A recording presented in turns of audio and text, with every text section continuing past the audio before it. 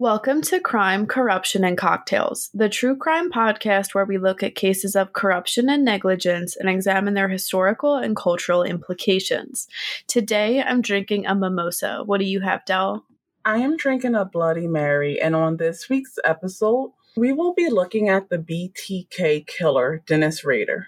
Throughout the 1970s and 80s, the BTK killer murdered 10 people. During this time, the murders went unsolved until narcissism caused this killer to be exposed after almost 20 years. However, before we get into that, let's go into some background on Rader.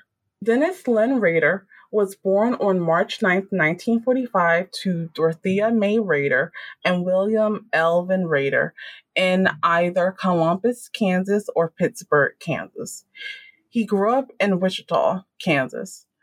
Rader's parents worked long hours and paid little attention to their children at home. In interviews after his arrest, Rader described feeling ignored by his mother in particular and resenting her for it.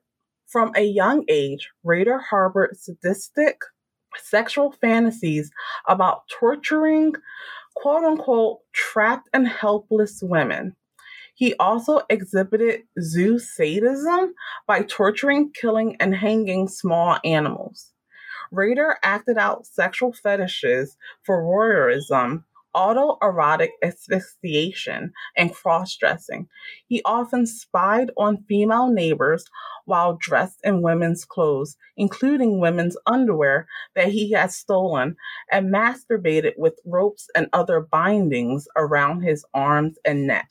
Years later, during his quote-unquote cooling off periods between murders, Rader would take pictures of himself wearing women's clothes and a female mask while bound. He later admitted that he was pretending to be his victims as a part of a sexual fantasy. However, Rader kept his sexual proclivities well hidden, and he was widely regarded in his community as, quote, normal, polite, and well-mannered, end quote. Rader had attended Kansas Wesleyan University, but received mediocre grades and dropped out after 1 year. He served in the United States Air Force from 1966 to 1970. On discharge, he moved to Park City, where he worked in the meat department of an IGA supermarket, where his mother was a bookkeeper. Rader married Paula Dietz on May 22, 1971. They had 2 children, Carrie and Brian. He attended Butler County Community College in El Dorado and earned an associate's degree in electronics in 1973. He then enrolled at Wichita State University and graduated in 1979 with a Bachelor's of Science degree majoring in Administration of Justice. On January 15, 1974, 4 members of the Otero family were murdered in Wichita, Kansas. The victims were Joseph Otero, his wife Julie, and 2 of their children, Joseph Otero Jr. and Josephine. Rader wrote a letter that had been stashed inside an engineering book in the Wichita Public Library in October 1974, which described in detail the killing of the Otero family. Between the spring of 1974 and winter 1977, Rader killed 3 more women, Catherine Bright, Shirley Van Relford, and Nancy Fox. In early 1978, he sent a letter to television station KAKE in Wichita claiming responsibility for the murders of the Oteros, Bright, Van Relford, and Fox. He suggested many possible names for himself, including the one that stuck, BTK. BTK stands for Bind, Torture, and Kill. He demanded media attention in his second letter, and it was finally announced that Wichita did indeed have a serial killer at large. A poem was enclosed titled, quote, "Oh, Death to Nancy," end quote, a parody of the lyrics to the American folk song, "Oh, Death." In the letter, he claimed to be driven to kill by quote-unquote Factor X, which he characterized as a supernatural element that also motivated Jack the Ripper, the son of Sam, in the Hillside Strangler murder. Maureen Hedge was found on May 5th, 1985. Rader killed her on April 27th and took her dead body to his church, Christ Lutheran Church, where he was the president of the church council. There, he photographed her body in various bondage positions. Rader had previously stored black plastic sheets and other materials at the church in preparation for the murder and then later dumped the body in a remote ditch. He had called this plan, quote-unquote, Project Cookie. Dolores E. Davis was BTK's final victim. She was found on February 1st, 1991. It was later determined she was killed on January 19th, 1986. Despite the media attention, BTK was not caught during this time. By 2004, the investigation of the BTK killer was considered a cold case. Dennis Rader would have likely gotten away with the BTK killing, but in 2004 he decided to send 11 communications to the media. In March 2004, the Wichita Eagle received a letter from someone using the name Bill Thomas Kilman. The author of the letter claimed that he had murdered Vicki Wegerle on September 16, 1986, and enclosed photographs of the crime scene and a photocopy of her driver's license, which had been stolen at the time of the murder. Before this, it had not been definitively established that Wegerle was killed by BTK. DNA collected under Wegerle's fingernails provided the police with previously unknown evidence. They then began DNA testing hundreds of men in an effort to find the serial killer. In January 2005, Rader attempted to leave a cereal box in the bed of a pickup truck at a Home Depot in Wichita, but the box was discarded by the truck's owner. It was later retrieved from the trash after Rader asked what had become of it in a later message. Surveillance tape of the parking lot from that date revealed a distant figure driving a black Jeep Cherokee, leaving the box in the pickup.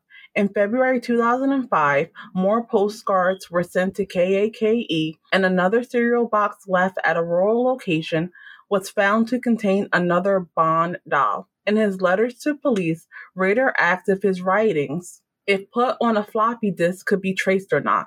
The police answered his question in a newspaper ad posted in the Wichita Eagle saying it would be safe to use the disk. On February 16, 2005, Rader sent a purple 1.44 megabyte Memorex floppy disk to Fox affiliate KSAS-TV in Wichita. Also enclosed were a letter, a gold-colored necklace with a large medallion, and a photocopy of the cover of Rules of Prey, a 1986 novel by John Stanford about a serial killer. Police found metadata embedded in a deleted Microsoft Word document that was unknown to Rader, still stored on the floppy disk. The metadata contained the words, quote, Christ Lutheran Church, end quote, and the document was marked as last modified by quote unquote Dennis. An internet search determined that a quote unquote Dennis Rader was president of the church council.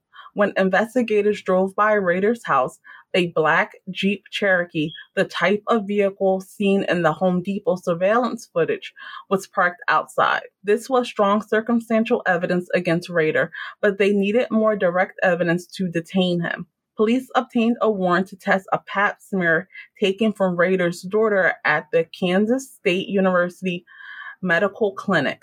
DNA showed a quote-unquote familial match between the pap smear and the sample from Wegerle's fingernails. This indicated that the killer was closely related to Rader's daughter, and combined with the other evidence was enough for police to arrest Rader. Rader was arrested while driving near his home in Park City shortly after noon on February 25, 2005.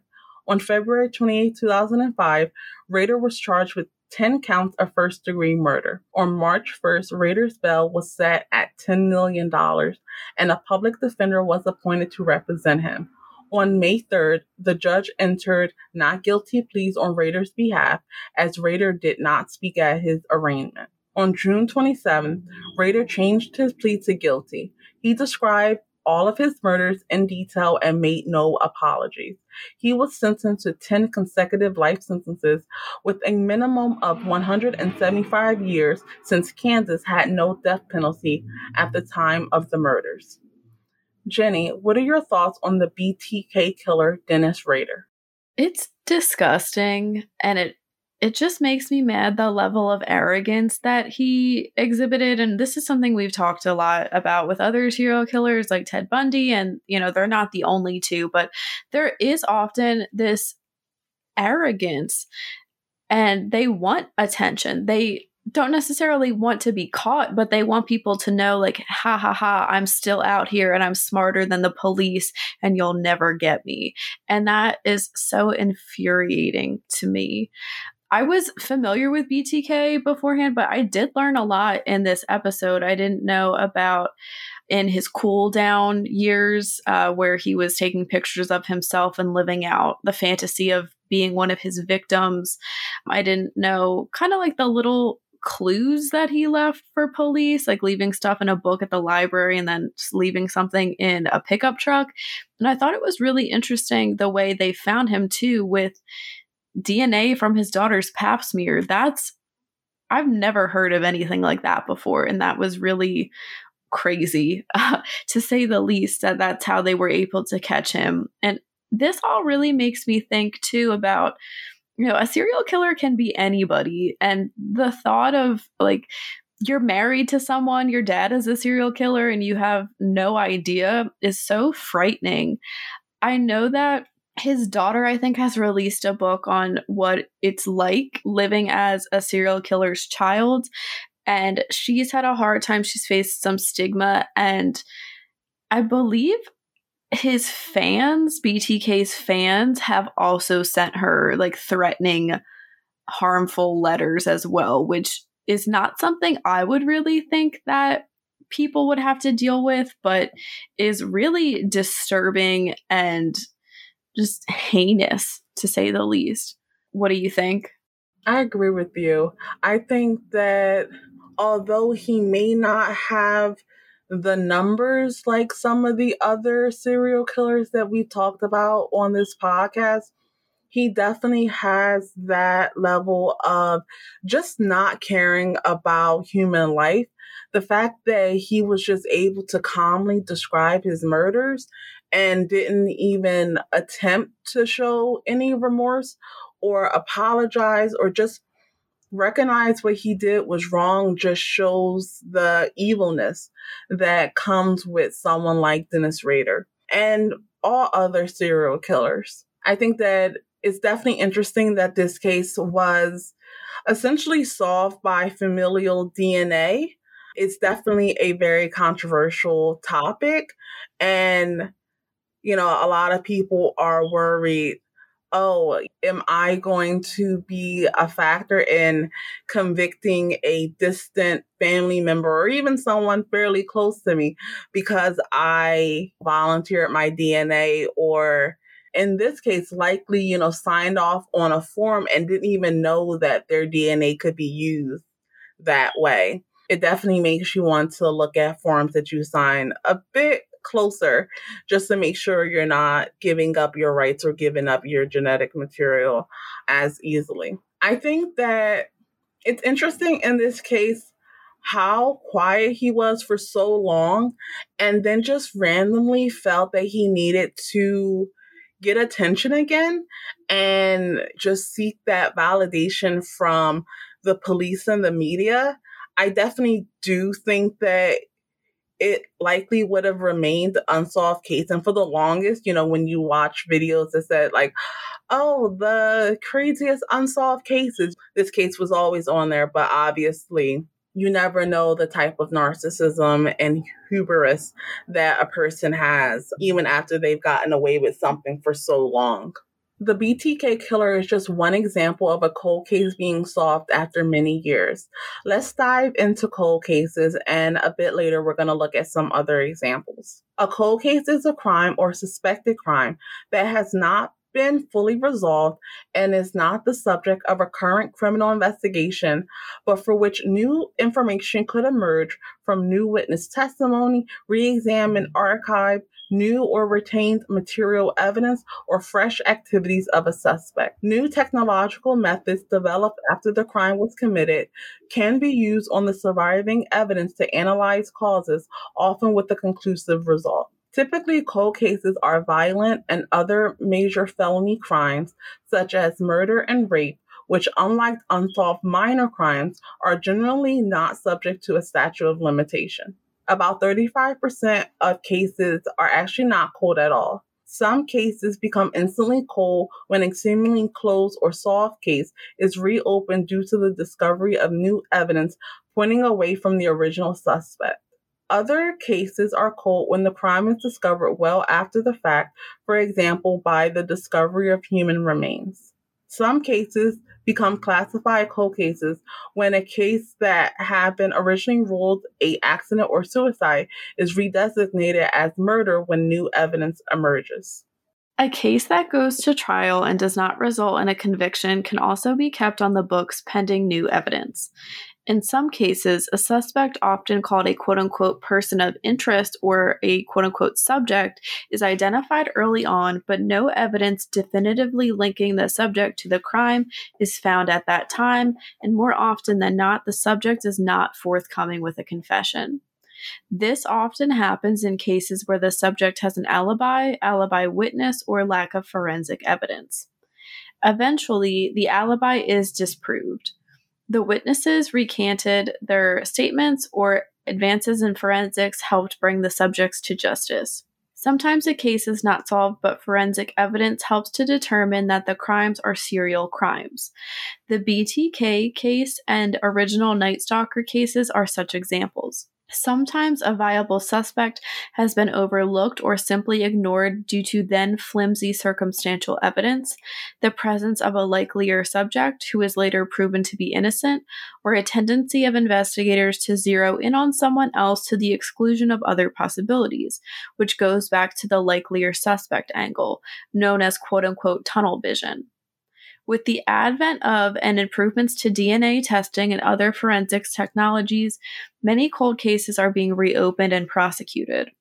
Police departments are opening cold case units whose jobs are to re-examine cold case files. DNA evidence helps in such cases, but as in the case of fingerprints, it is of no value unless there is evidence on file to compare it to. The identity of Jack the Ripper is a notorious example of an outstanding cold case with numerous suggestions as to the identity of the serial killer. Similarly, the Zodiac Killer has been studied extensively for almost 50 years, with numerous suspects discussed and debated. Before we go into the examples of other cold cases, I just want to get your thoughts on general on cold cases and them being solved years, sometimes decades later. I can't imagine what it feels like for a family to have their loved ones murder, whatever, solved years later. And it really, I'm sure, gives hope to other people who are out there suffering and waiting. It's sad that anybody has to deal with it, but there are times, unfortunately, where the police do know who did it, but they just can't prove it with the right evidence, something that would stand up in trial. And then, something happens years later, like these advancements that really are able to prove it. And I think that's wonderful to see. There are so many cold cases that I would love to see solved. I know we've talked before on an episode about what cases we would like to see and what information we could have. And it's good to see some police departments investing more in the cold cases.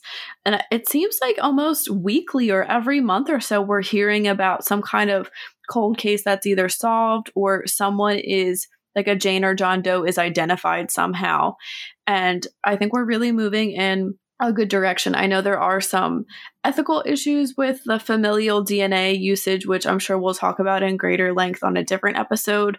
But I think overall we are moving in a good direction to be able to solve more cold cases. What do you think? I definitely agree with you. I mean, just at the end of 2022, we were able to find out the identity of the Somerton man and the Lady of the Dunes, which were two cases that were unsolved for a very long time. And I think that's always a great thing. I think that the more technology gets advanced and the more that police are dedicating their time specifically to cold cases, the more that the families are going to be able to get justice. I definitely agree with you that it's such a hard thing to think about when it comes to the families and what they're dealing with, not knowing what happened to their loved ones, or worse yet, knowing what happened but not being able to get the justice because, like you said, the evidence is not there, or it's a situation where the person, for whatever reason, you're not able to prosecute them, like they're on the run, or you're just missing that one piece of evidence, that one piece of matching DNA or fingerprints that can make sure that not only you get a conviction, but that it's upheld and that you don't have a situation where the person is free on an appeal because, something was faulty with the prosecution. So we are going to look at two other cold cases that were solved decades later. The first is the case of Catherine and Sheila Lyon. On March 25th, 1975, Catherine and Sheila Lyon walked to the mall to see the Easter exhibits. They left home between 11 a.m. and noon. Their mother had instructed them to return home by 4 p.m. When they had not arrived by 7 p.m., the police were called and an extensive search was conducted. Police were told by witnesses that the sisters were at the Wheaton Plaza Mall at approximately 1 p.m. A neighborhood boy who knew the sisters reported that he saw them together outside the Orange Bowl, speaking with an unidentified man about 6 feet tall, 50 to 60 years old, and wearing a brown suit. The man was carrying a briefcase with a tape recorder inside. There were also other children around who were speaking into a microphone he was holding. The witness's description of the man led authorities to view the unknown person as a prime suspect in the Lyon sisters' case, and two composite sketches of the man were created. As weeks passed, numerous volunteer groups combed vacant lots and stream beds for the sisters. The search continued, and media attention reached such a fever pitch that on May 23, 1975, Maryland Lieutenant Governor Blair Lee ordered 122 National Guardsmen to participate in a search of a Montgomery County forest for the missing girls. Over the years, many detectives worked on the Lyons girls' cold case. However, many have retired by 2013. Sergeant Chris Holmrock, after years of reviewing every detail of the case, ran across Lloyd Welch's statements. He had not read it previously. Critically, he also noticed that the mugshot of Welch roughly matched the police sketch created some 38 years earlier. From the details in the file, Holmrock thought that at minimum Welch had witnessed the crime. Holmrock had also learned that Welch had since been convicted of child molestation. Detectives began working from this new angle and after doing background work, planned an interview strategy. On October 16, 2013, they had their first interview with Welch. They had feared that Welch would not speak with them. However, on the first day of the interview, Welch spoke with them for many hours.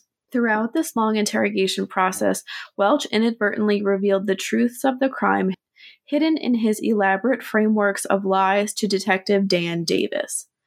In February 2014, Welch was openly named as a person of interest in the case. Police said Welch, who was 18 years old in 1975 and has since been convicted of rapes in 3 other states, had been, quote, seen paying attention to the sisters, end quote. Over a year later, in July 2015, Welch, then serving a lengthy sentence in Delaware on a child molestation conviction, was indicted on first-degree felony murder for his alleged involvement in the deaths of Catherine and Sheila Lyon. He was also charged with abduction with intent to defile. Ultimately, in September 2017, Welch pleaded guilty to 2 counts of first-degree murder for the abduction and killing of Catherine and Sheila Lyon in 1975. He received 2 48-year sentences for the 2 counts of first-degree felony murder he was facing. The sentences will be served concurrently. The location of any remains of the girls' bodies is still unknown. The next case we're going to look at is that of Etan Potts. On the morning of May 25th, 1979, Etan left his Soho apartment at 113 Prince Street by himself for the first time, planning to walk 2 blocks to board a school bus at West Broadway and Prince Street. He was wearing a black, quote-unquote, future flight captain pilot cap, a blue corduroy jacket, blue jeans, and blue sneakers with fluorescent stripes. He never got on the bus. At school, his teachers noticed his absence but did not report it to the principal. When he did not return home after school, his mother, Julie, called the police. At first, the detectives considered the parents to be possible suspects, but quickly determined that they had no involvement. An intense search began that evening using nearly 100 police officers and a team of bloodhounds. The search continued for weeks. Neighbors and police canvassed the city and placed missing child posters featuring Etan's portrait, but this resulted in only a few leads. Assistant United States Attorney Stuart R. Grabois received the case in 1985 and identified Jose Antonio Ramos, a convicted child sexual abuser who had been a friend of Etan's former babysitters, as the primary suspect. In 1982, multiple boys had accused Ramos of trying to lure them into a drain pipe in the area where Ramos was living. When police searched the drain pipe, they found photographs of Ramos and young boys who resembled Etan. Grabois eventually found that Ramos had been in custody in Pennsylvania in connection with an unrelated child molestation case. Etan's body was never found, and he was declared legally dead on June 19, 2001. Manhattan District Attorney Cyrus Vance Jr. officially reopened the case on May 25, 2010. On May 24, 2012, New York Police Commissioner Raymond Kelly announced that a man was in custody who had implicated himself in Etan's disappearance. A law enforcement official identified the man as 51-year-old Pedro Hernandez of Mapleshade, New Jersey, and said that Hernandez had confessed to strangling the child. At the time of Etan's disappearance, Hernandez was an 18-year-old convenience store worker in a neighborhood bodega. Hernandez said that he later threw Etan's remains into the garbage. Hernandez was charged with second-degree murder. According to a New York Times report from May 25, 2012, the police at the time had no physical evidence to corroborate his confession. In 2012, Jose Lopez, a man from New Jersey, reached out to investigators because he believed that Hernandez, Lopez's brother-in-law, was responsible for the disappearance. Statements by Hernandez's sister, Nina Hernandez, and Tomas Rivera, leader of a charismatic Christianity group at St. Anthony of Padua, a Roman Catholic church in Camden, New Jersey, indicated that Hernandez may have publicly confessed in the presence of fellow parishioners in the early 1980s to have murdered Etan. According to Hernandez's sister, it was an quote-unquote open family secret that he had confessed in the church, end quote. A New York grand jury indicted Hernandez on November 14, 2012, on charges of second-degree murder and first-degree kidnapping. His lawyer has stated that Hernandez was diagnosed with schizotypal personality disorder, which includes hallucinations. The lawyer has also stated that Hernandez has a low intelligence quotient, or IQ, of around 70, and quote-unquote at the border of intellectual disability. On December 12, 2012, Hernandez pleaded not guilty to 2 counts of murder and 1 count of kidnapping in a New York court. The case resulted in a mistrial in May 2015 because of a hung jury that was deadlocked 11-1 for conviction. A retrial began on October 19, 2016 in the New York City court with jury deliberations in February 2017. On February 14, 2017, Hernandez was found guilty of kidnapping and felony murder. On April 18, 2017, Hernandez was sentenced to life in prison with the possibility of parole after serving at least 25 years. The extensive media attention attracted by the case of Potts' disappearance has been credited with increasing public awareness of the problem of child abductions. As a result, fewer parents are willing to allow their children to walk to school alone. Photos of missing children have been more widely distributed, for example, on milk cartons, and the concept of quote-unquote stranger danger has been promoted. Stranger danger is the idea that all adults not known to the child must be regarded as potential sources of danger. Jenny, what are your thoughts on these two solved cold cases?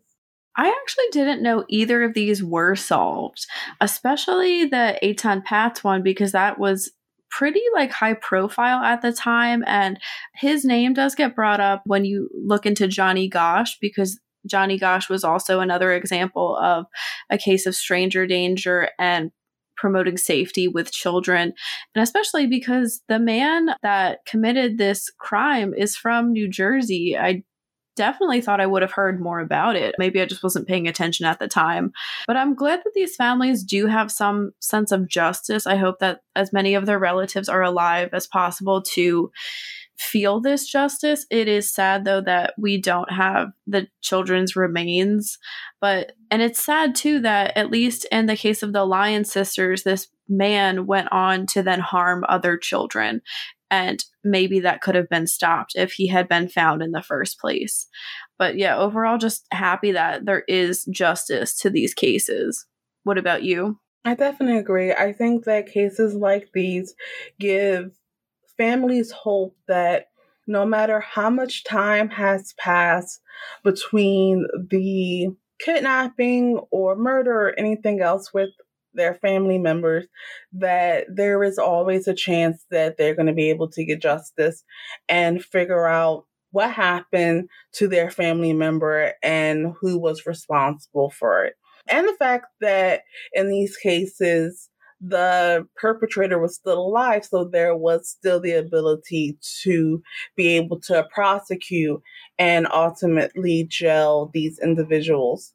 I think that sometimes with these cases, we see that the perpetrator has already passed or they might be in jail for another case. So it's definitely good to see that these people are going to be behind bars probably for the rest of their lives. Even in the case of Hernandez, he does have the possibility of parole, but I definitely don't see a parole board granting that to him, especially when you consider the fact that he had gotten away with the crime for so long and the fact that there was never a body found. So clearly there was a lack of care on his part when it came to the remains, or just him not being willing to share that information with police to provide the family with the final closure in that case. That wraps up this week's case. Thank you for listening. Let us know in the comments what you think about the BTK killer, Dennis Rader. You can read more about this case and how to support us in the links below. We will be back next week with an episode focused on Leopold and Loeb. As always, stay safe.